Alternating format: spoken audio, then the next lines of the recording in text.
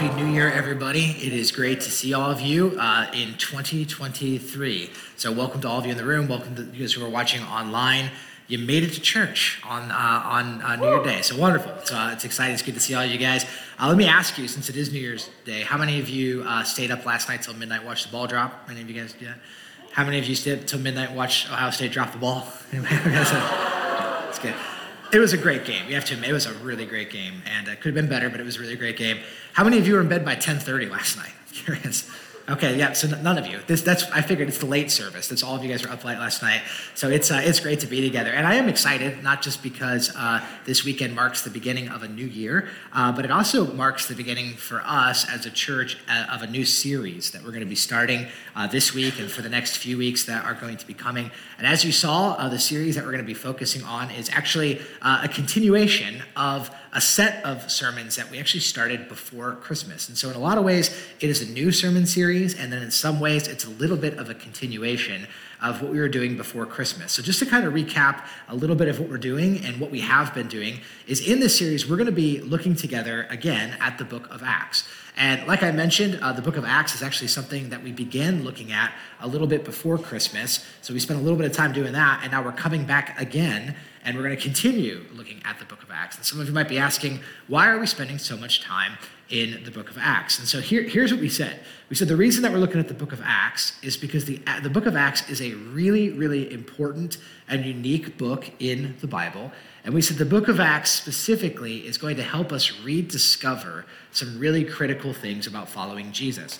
Namely, we said the book of Acts is going to help us rediscover three things. So the book of Acts is going to help us rediscover the message of Jesus. We said it's going to help us rediscover the mission of Jesus, and it's going to help us rediscover the method of Jesus. So we said when you go through the book of Acts, it's going to help us rediscover these things about what it means to follow Jesus and about what it means to live for Jesus in this life. And so what we decided to do was we said that we want to take these three topics and we actually want to kind of part them out into three different sermon series. And so before Christmas, we actually did two of these sermon series. So the first sermon series that we did, if you guys weren't here for this, it actually was a sermon series that was all about the message of Jesus. And we looked at the book of Acts, and we spent a few weeks trying to answer this question. So this was the question that we were concerned with, was what was the original message that Jesus imparted to his followers to proclaim to the world? So that was a big question. We said, hey, what was that? What was the original message that Jesus gave to his disciples, that he gave to his followers, and he commissioned them to tell the world? What was the message that turned the ancient world on its head? What was the message that catalyzed and catapulted a global movement that has spanned the whole globe and has even hit this space and time where we're at today? And then consequently, we also asked the question, for those of us who follow Jesus, which I know might not be all of us, but for those of us who follow Jesus, we said, is that message our message? Have we changed that message? Have we drifted from that message? Have we changed that message or edited it in any way? So we did that. Then the second series that we did following that was all about the mission of Jesus. And here was the question that we concerned ourselves with for a few weeks there. Was we said, according to the book of Acts, what was the mission that Jesus entrusted to his followers to enact in the world? So we just said, what was the original mission that Jesus sent his disciples on in the first century in the book of Acts? And of course, we said we want to rediscover what that mission was. And that question that we were asking is, for those of us who follow Christ, are we on that same mission?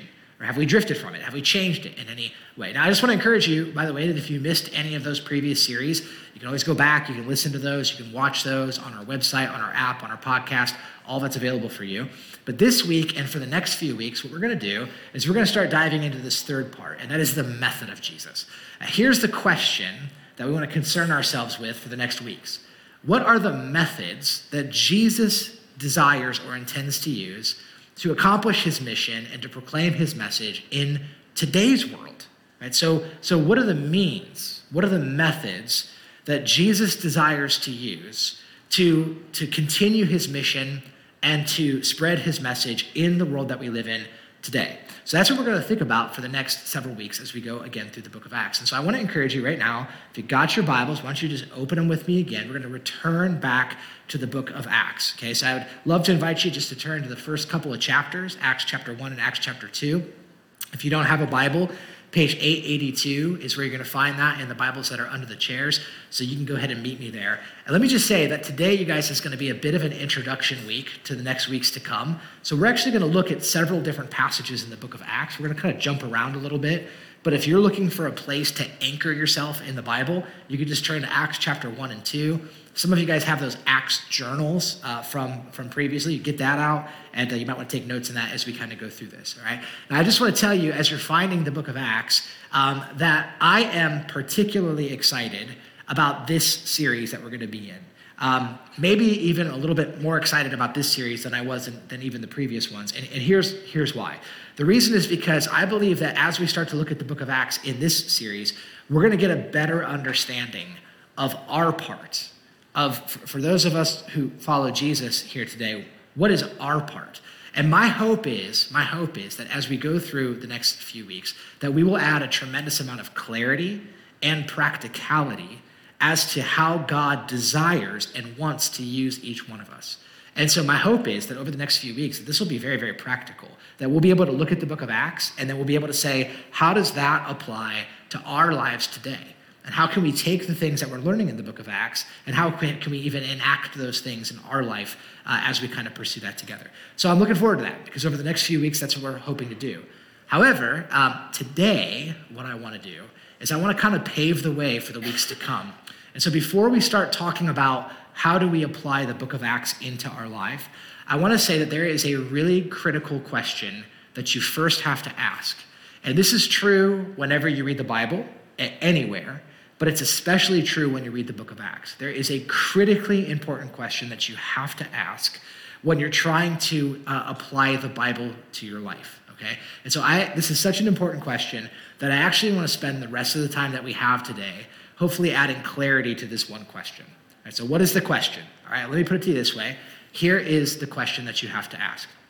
You have to ask, whenever you're reading the Bible, but specifically in the book of Acts, is what I'm reading descriptive, or is what I'm reading prescriptive? All right, this is a very, very important question. And so what does that mean? Well, I think it makes sense what it means, but here's just some further clarity. Descriptive would be describing something that has happened. Prescriptive is prescribing something that should happen. So this is a really important question that you should ask whenever you're reading the Bible, and especially when reading the book of Acts. Is what I'm reading simply describing to me something that happened, something that took place? Or is it actually prescribing something that I should do, or something that we should pursue in our lives today? Or if I could ask the same question, I'll ask the same question in a different way, just for clarity's sake. Another way you could ask this question is, what I'm reading, is it unique or is it normative? So in other words, is what I'm reading, is this something that occurred in the past but shouldn't be expected to be pursued again? Or is what I'm reading something that is characteristic of the normal Christian life? Is what I'm reading something that should be pursued and even expected today? Does that make sense? This is a really, really important question that you have to ask whenever you're reading the Bible. And I want to tell you this, that even though it might seem like a very simple question, and it might seem like a very easy question at face value, if you start to read through the book of Acts, you're going to realize this question is actually a lot more complicated than you might think. It's a little bit more complex. Some of you have actually probably felt this. If you've been reading the book of Acts with us, you've probably experienced this. So let me just give you a couple examples of why this can be a complicated question. All right, so there are times when you read the book of Acts that we would probably read it and we'd look at the passage and we would say, wow, look at what happened here. That's incredible. We should do that too. So there's going to be times in the book of Acts where you read about things that are happening, or you read a description of something that happened, and we would say, wow, that's incredible. That's amazing. We should probably try to do that too. That is something that we should try to pursue. Right? That is something that should happen in our lives. So I'll give you a quick example. One would be baptism. Baptism would be a great example of this. Some of you might remember, if you were here a couple months ago, we actually did a sermon. We were going through the book of Acts, and we said, in the book of Acts, you're going to see different responses to the message of the gospel. And we talked about the different responses. And we said, however, what you're going to notice is that whenever someone puts their faith in Jesus and they choose to follow him and accept the gospel, that their response to that decision is that they get baptized in water. And we said this happens over and over again in the book of Acts about a dozen times. You're going to see people respond to the message of the gospel and they get baptized. And so what did we say? Well, here's what we said. We said, well, because we see this happening in the book of Acts, we should do that too. And so if any of you have responded to the gospel, what should you do? You should be baptized. You should get up and you should be baptized in water. And many of you did. In fact, that weekend, 41 people from our church got up and got baptized right here on the stage. It was an awesome weekend that we had together. So what I'm saying is we looked at that and we said, here's the book of Acts that says you should believe and get baptized. So what should we do? We should also believe and we should also get baptized. Makes sense. All right. However, now here's where it gets more complicated. There's other passages in the book of Acts that I don't think any of us would look at and say, we should totally do that. I think there's passages in the book of Acts that we might read and we'd be like, I don't think we should do that at all. So I'll just give you a couple examples of this. One would be right there in Acts chapter 1. So you guys have your Bibles in front of you. I want you to look with me at verse 23. All right, so let me explain a little bit of what's going on in this passage. So you might remember Jesus had 12 disciples that became his 12 apostles. One of them betrayed him as Judas, and then he ended his own life. And afterwards, in the book of Acts, it's going to tell us that they were trying to find a replacement for Judas. Okay, so how did they make that decision? Here's what it says. So they nominated two men, Joseph, called Barsabbas, also known as Justus, guy had a lot of names, and then Matthias, and then they prayed. They said, Lord, thank you. You know everyone's heart. Show us which of these two you have chosen to take over this apostolic ministry, which Judas left to go where he belongs. And then, now notice this, they cast lots, and the lot fell to Matthias, and so he was the one who was added to the 11 apostles. All right, so here's an interesting thing. See what's happening here. They're trying to find a replacement for Judas. So what do? They select two guys, and the reason they select them is on a specific criteria. And after they select these two guys, they pray about it, and then what do? They cast lots. Now, if you're not familiar with what casting lots is a little bit like, not totally like, it's a little bit like rolling dice is what it's like. So here's the question we're left with. Is this just describing to us how they made this decision? Or is this prescribing to us how we should make every decision? What is it doing? So is this how we should make leadership decisions at church? Should we be like, let's pray about it, let's draw straws, whoever gets the short straw gets to be a life group leader. Like, is that how we do things? Well, no, I think we would say, well, no, that's not what we're supposed to do. Yeah, but how do you know? How do you know what's descriptive and prescriptive? I'll give you another example. There's this really crazy place in Acts 19. You don't need to flip there, I'll just put it on the screen. But there's something amazing that happens in Acts chapter 19. It's totally wild. So look at this. In Acts 19, it says, God did extraordinary miracles through Paul so that even handkerchiefs and aprons that had touched him were taken to the sick and their illnesses were cured and evil spirits left them. This is a totally wild scene. So the Bible's going to say that Paul is in this place called Ephesus and he's actually healing people. And the Bible says that God is working so mightily through him that even when he touches a handkerchief, people who touch that handkerchief are healed. Now that's wild. I've never seen anything like that happen in my life, but here's the question that we're left with. Is that simply describing something to us that uniquely happened at one time? Or is that actually telling us something that should be normative? Is that actually saying you can actually expect that God would do the same thing today? God can still work in that way, and you should actually expect him to, and you should even pursue it if you could. That's the question. Like, should we start giving out like Pastor Seth healing hankies at the Welcome Center? Like, is that something?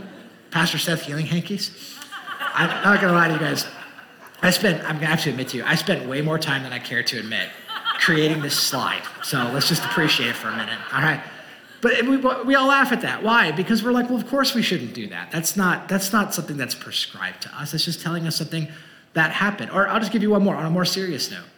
In Acts chapter 2, the Bible's going to say 3,000 people responded to the message of Jesus. And what was the result? The Bible says they were filled with the Holy Spirit and they started to speak in tongues. They started speaking tongues so they could understand each other. So here's the question. Is that something that is prescriptive or descriptive? Is that something that we should expect or pursue? And does that mean that if you haven't spoken in tongues, well, then you must not have received the Holy Spirit? Well, there'd be some people who would say that that's the case. There'd be some people who would say that that's true. So I think maybe you're starting to understand why this is actually a really, really important question. Whenever you're reading the book of Acts or any book of the Bible, why it's important that you ask this question. In fact, I don't know if you guys know this, but so many, a lot, if not most, of the dividing issues that have led to the different denominations that we see in our churches today. You guys know all the different denominations in our churches today. Most of those differences stem from differences of interpretation from things that come up from the book of Acts. So I'll just give you a small list. Things like the mode of baptism. How should a person be baptized? At what age should they be baptized? Things like church polity, like how a church organizes itself. Things like frequency in which we should take communion. Things like speaking in tongues, like we just talked about. Even things like ritual snake handling. And the list could go on. These things have been supported in whole or in part because of how people have understood the book of Acts. So I think you're starting to see why this is such an important question. And so the question that we want to deal with is, for the next few weeks, what we're going to try to do is we're going to say, here's the book of Acts, so how do we apply that to our life? Well, I think it's important that we first try to add some clarity to this question. Well, how do we know what is prescriptive and how do we know what is descriptive? What is unique and what is normative? So what I want to do with the rest of the time that we have today is I want to hope to give you some tools that would be helpful for you anytime you read the Bible, but specifically when you read the book of Acts. So what I want to give you is 4 interpretive tips. 4 tips that will help you interpret and understand what you're reading when you're reading the book of Acts. Now, I want to encourage you, some of you guys are note takers, and I really want to encourage you to take notes because this might be something you want to refer back to. And even if you're not a note taker, it might be worth your while to take notes because these are interpretive tips that I'm hoping I could put in your hands that will be helpful anytime you read the Bible. Even if you're new to the Bible, I'm just telling you this is going to be very, very helpful to you. Okay, so 4 tips. Here's interpretive tip number 1. Interpretive tip number 1 is this, is you need to examine the immediate context. Whenever you're reading the book of Acts or whenever you're reading any passage of the Bible, the first place you want to start is by reading the immediate context. Now, you guys, this is not rocket science. This is so easy. This is so easy and anybody can do it. You need to start by reading the immediate context. Here is the question that you want to ask. You want to ask the question, what comes directly before and what comes directly after this passage? So what is the surrounding text that's around the passage that I'm reading? And you guys, as easy as this one is, it's so simple. I just want to tell you, oftentimes, not all the time, but oftentimes the parts of the Bible that are really confusing to you, a lot of that can be clarified just by reading the surrounding context. So much starts to make sense when you read the Bible within its context. So let me just give you I'll just give you a very practical example of how to use this tip right from the book of Acts. Okay, so you guys got your Bibles? Go to Acts 4. Just flip a couple pages over to Acts chapter 4. And I want to show you this is actually a picture that the Bible gives us of what the early Christians in the first century, what their community looked like. So it's giving us a window into what did it look like to be a follower of Jesus in the first century. All right. Now, here's the description. It says, with great power, the apostles continued to testify to the resurrection of the Lord Jesus. And God's grace was so powerfully at work in them all that there were no needy persons among them. For from time to time, those who owned land or houses would sell them, and they brought the money from the sales, and they put it at the apostles' feet, and it was distributed to anyone who had need. In fact, Joseph, a Levite from Cyprus, whom the apostles called Barnabas, which means the son of encouragement, sold a field that he owned, and he brought the money and he put it at the feet of the apostles. Okay, so there's a lot going on here, but do you see what's happening? The Bible says that this is a community that's marked by incredible generosity, such that the Bible says there was no needy person among them. And what was happening? People were selling houses, people were selling possessions, people were selling land, and then they were taking the proceeds from those sales, and they were putting them at the feet of the apostles, which was the leaders of the church, and they were distributing the money, and they were distributing the things to the people who had needs. All right? Now watch what happens next. In the very next verse, so in chapter 5, verse 1, now there's a man named Ananias, together with his wife Sapphira, who also sold a piece of property. So just like everyone else, they sold their property too.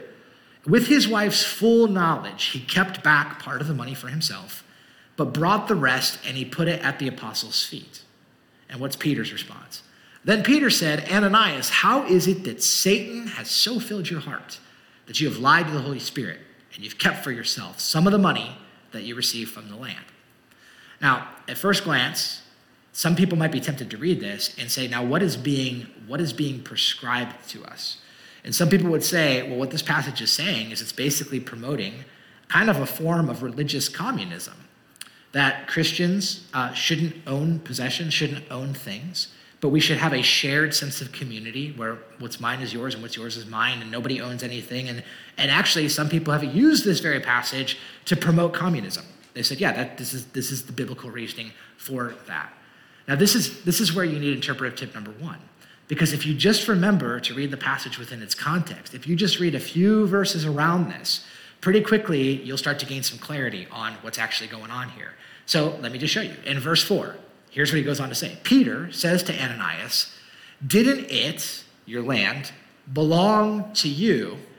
It was yours before it was sold. And after it was sold, the money was yours. You could have done whatever you wanted with your money. It's your money." He says, "But what made you think that you need to lie to us about this?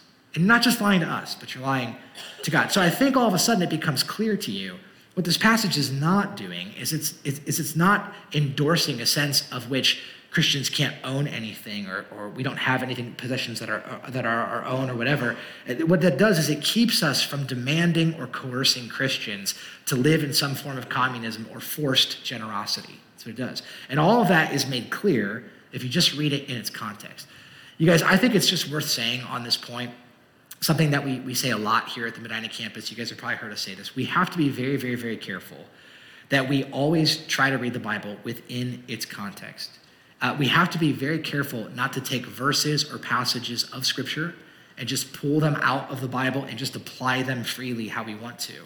Because, listen, the truth is, you can make the Bible say whatever you want it to say if you take it out of its context. You can. I'll give you a really stupid example of this. Did you guys ever hear this one? Did you guys ever hear that Jesus had a car? Did you ever hear this?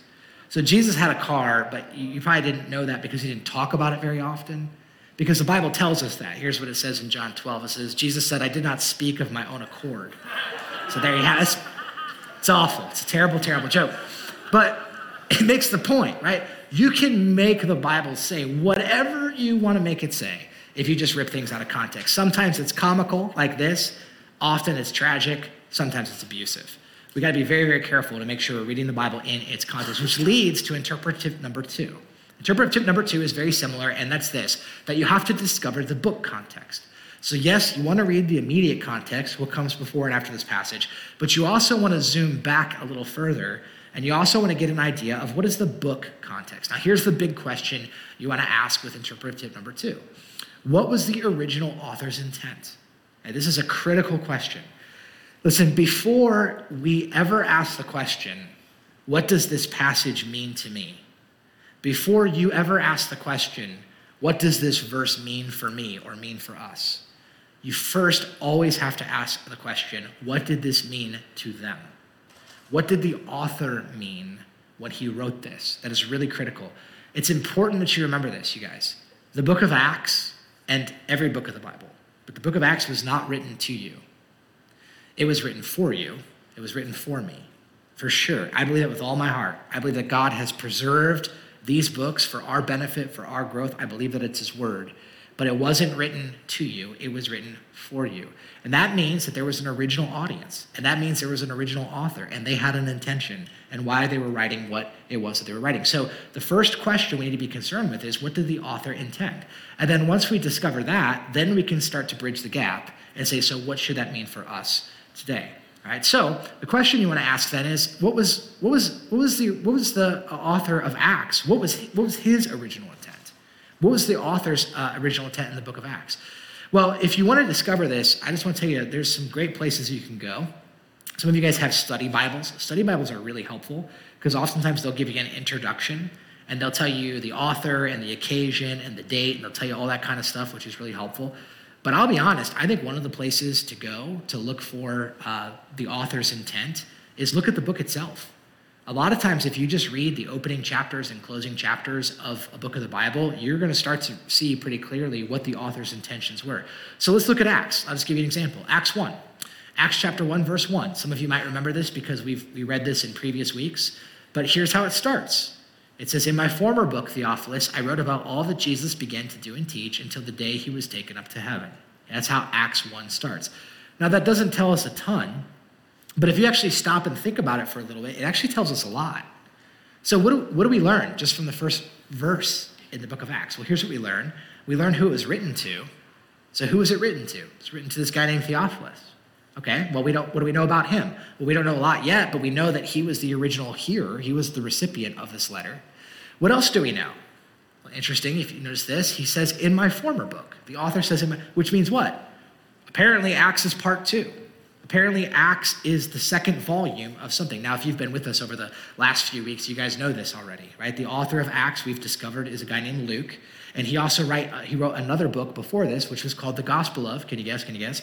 Luke, right? He wrote Luke. And if you look at the beginning of Luke, so if this is volume 2, what was volume 1 all about? Well, if you go back to the first chapter, look at how helpful this is. Here's what he says. Many have undertaken to draw up an account of the things that have been fulfilled among us, just as they were handed down to us by those who from the first were eyewitnesses and servants of the word.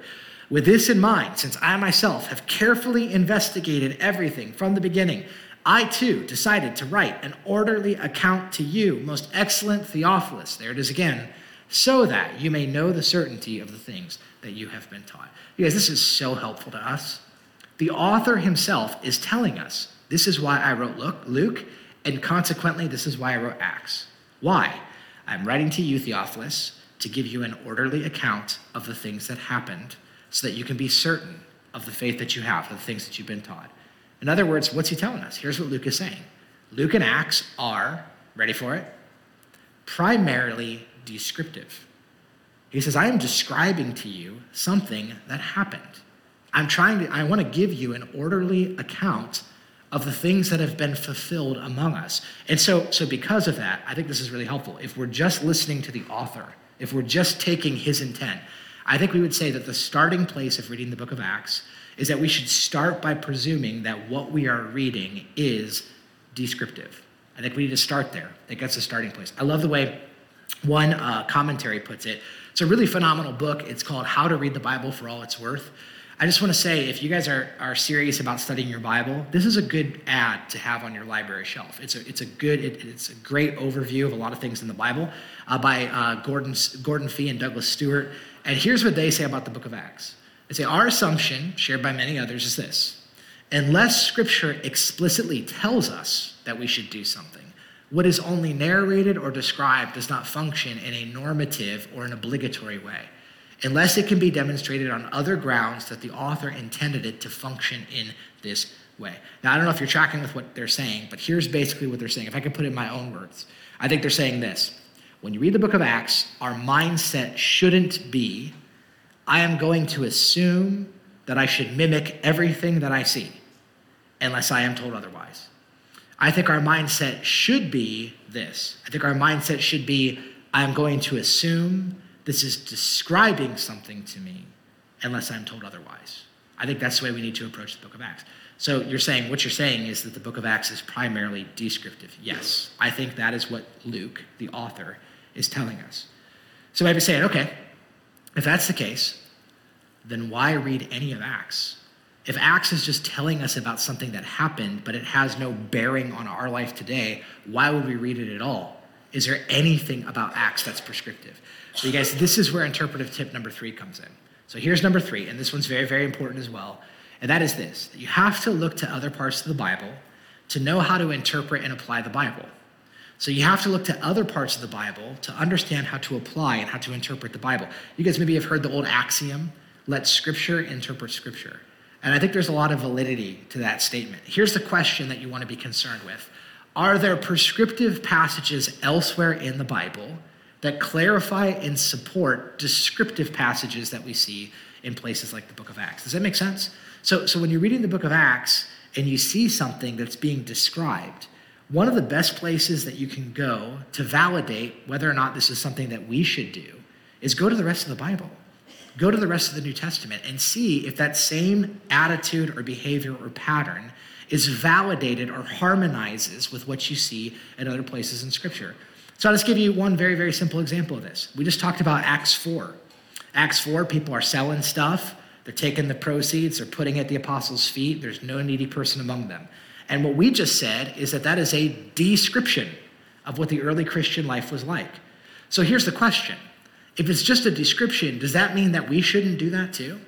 Does that mean that we shouldn't pursue that in our lives?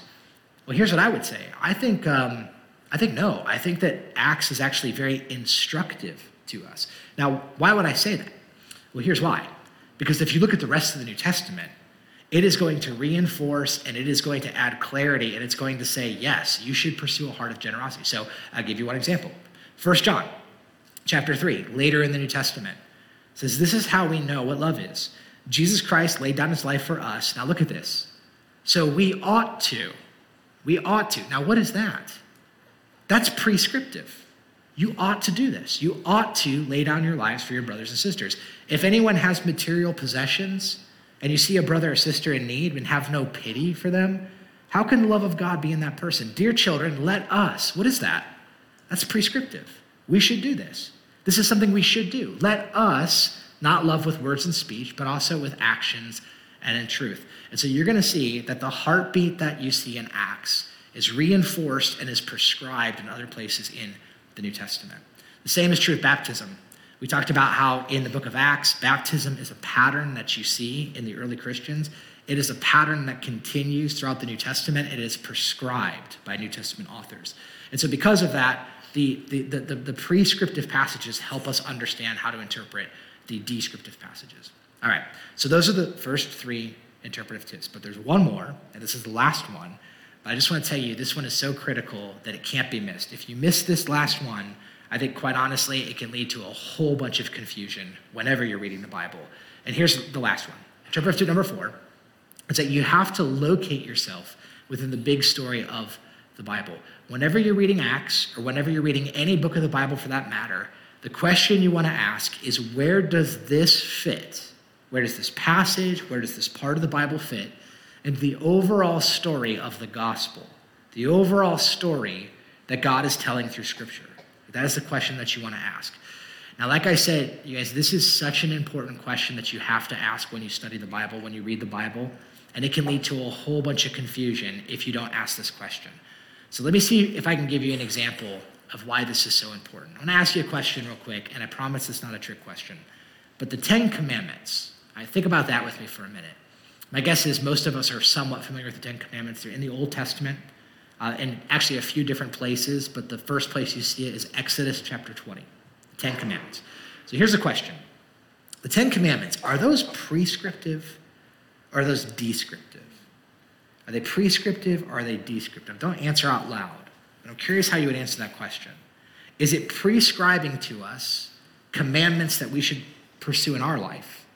Or is it describing to us a set of commandments that God gave to his people, the Israelites, in the book of Exodus? Which one is it?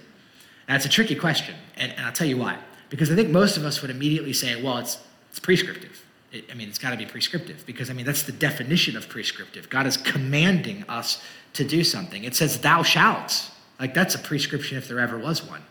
Okay, but here's the tricky thing. In Exodus chapter 20, you see the 10 Commandments, but do you know what comes right after Exodus chapter 20? Right after the 10 Commandments? A bunch of other commandments. Like, if you read the immediate context, it goes on, and it gives a bunch of other commandments. In Exodus 21, and Exodus 22, and Exodus 23, commandments, and most of which we totally ignore. Quite honestly, a lot of them are just weird, and we don't know what to do with them. There's a bunch of weird commandments. I'll just give you a couple of them that are in there. Here's one of them in Exodus 23. 3 times a year, you are to celebrate a festival to me. Then God says, here's the 3 festivals I want you to celebrate, none of which any of us celebrate today at all. So that's a little confusing. Or what about this one? Exodus 23:19. Do not cook a young goat in its mother's milk. Anyone struggling with that this week? Anyone having a hard time? It's weird. It's a weird commandment. So why is it that we would fight to keep the 10 Commandments in public places? And yet there's other commandments that we just totally ignore or don't even pay attention to. There's a bunch of dietary restrictions and weird things about the kind of clothing that you wear, and we just disregard those things altogether. That's confusing.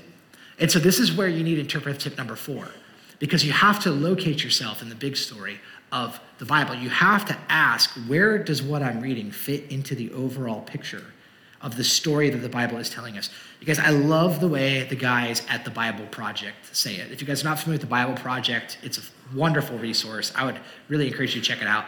But this is what they say, and I think it's so helpful. The Bible is one unified story that all points to Jesus. The Bible that we read is one unified story.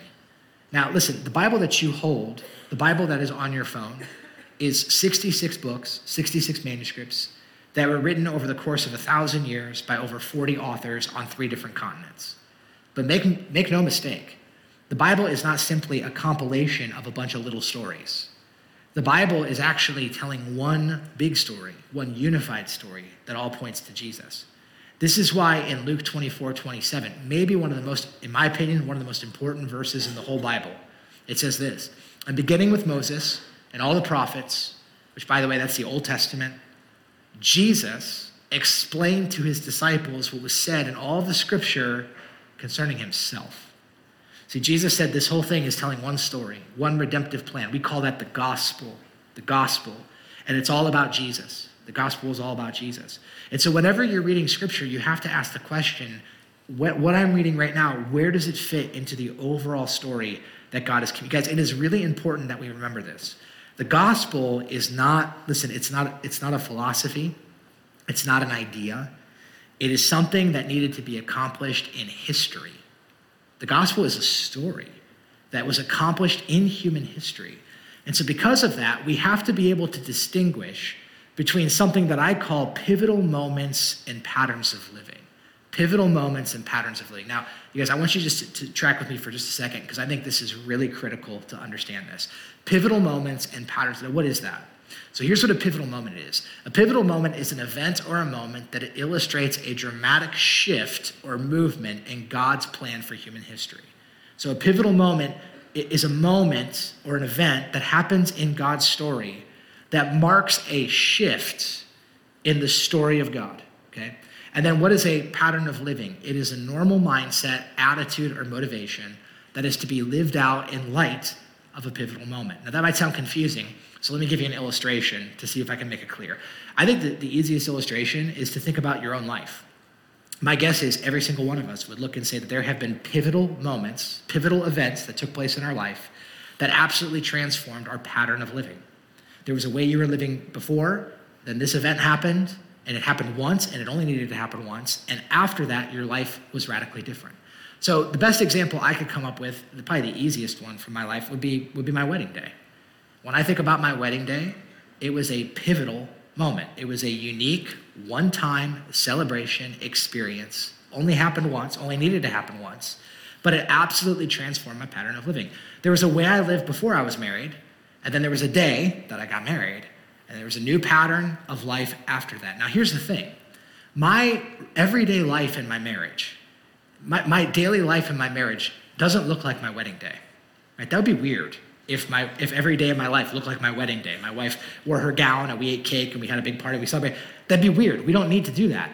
Why? Because it happened already. But listen, our wedding day for us, it's a point of reference. We celebrate it, we look back at it, we remember it, we reenact it in a daily way. We go back and say, man, that day was a pivotal moment for us. Now, if you guys can get your mind around that, I want you to understand that in God's story, God's redemptive story, there are pivotal moments that happen that change the pattern of living for God's people. I'll give you one of them. The Exodus. Some of you guys know about this. The Exodus, God's people, the Israelites, were in captivity. God miraculously delivered them. He parted the Red Sea. They went through the Red Sea, and they were liberated and they were freed. Now the question is, when is that going to happen again?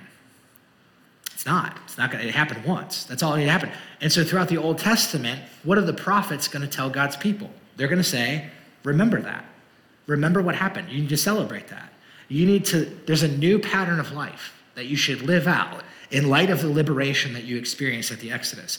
You should live in light of the freedom that is yours. You should remember the faithfulness of God that was displayed to you at the Exodus. This is a pattern of life that flows from a pivotal moment. I'll give you another one. You guys, the cross of Jesus Christ was a pivotal moment in human history. Our redemption was purchased for those of us who put faith in Jesus Christ. It was a pivotal moment on the grandest scale. None of us are asking, when is Jesus going to be crucified again? It doesn't need to happen again. It's happened once. But now, what are all the New Testament authors saying? They're saying, now remember that. You need to remember that, and there's a new pattern of living that is available to you in reference to the cross. Because the resurrection is the same. We're not asking, when is Jesus going to rise from the dead again, right? It's probably physically impossible for him to rise from the dead again. But what's the whole point? We now live in a new reality, and there's a pattern of life that comes with it.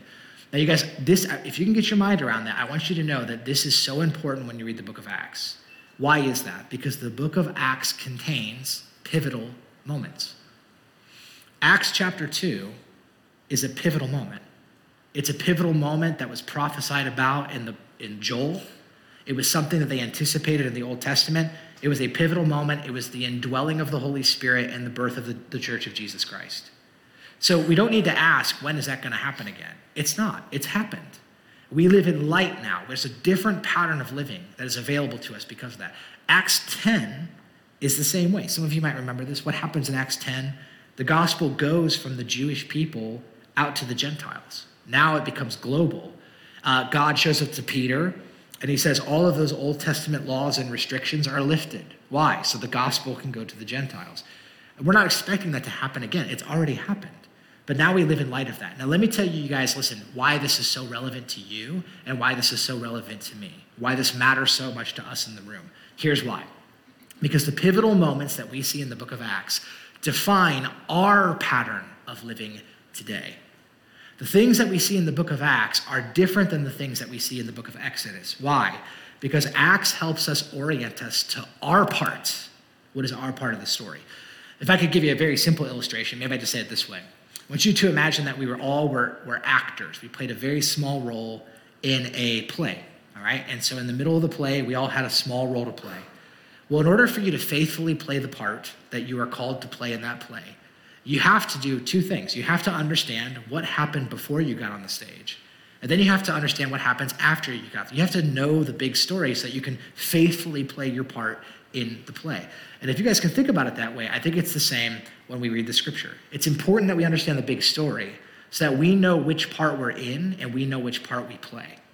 You guys, you and I today in 21st century America, especially for those of us who follow Jesus, we live in light of the crucifixion and the resurrection and the ascension of Jesus Christ. That is a reference point for us.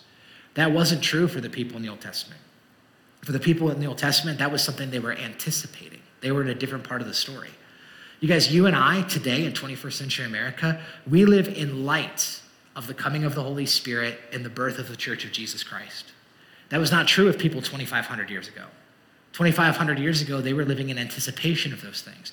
You guys, we are living in a moment right now where we are anticipating Jesus coming back again. The Bible is going to tell us that Jesus will return. He will come back again. He hasn't yet.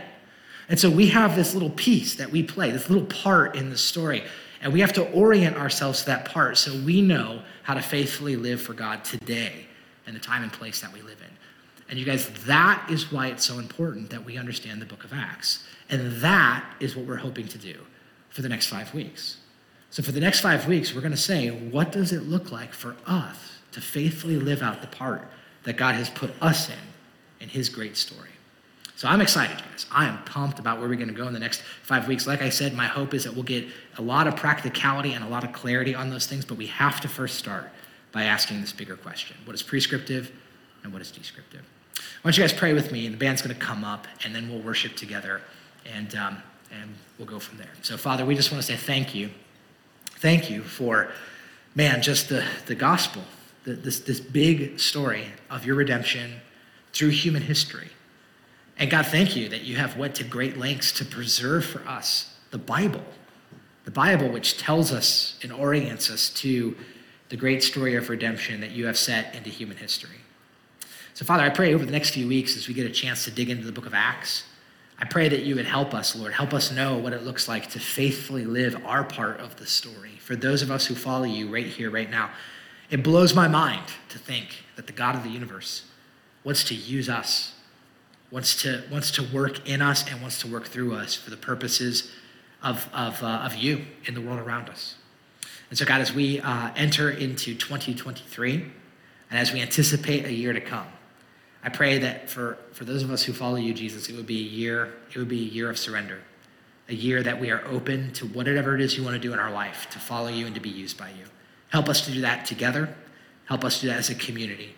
We pray this in Jesus' name. Amen.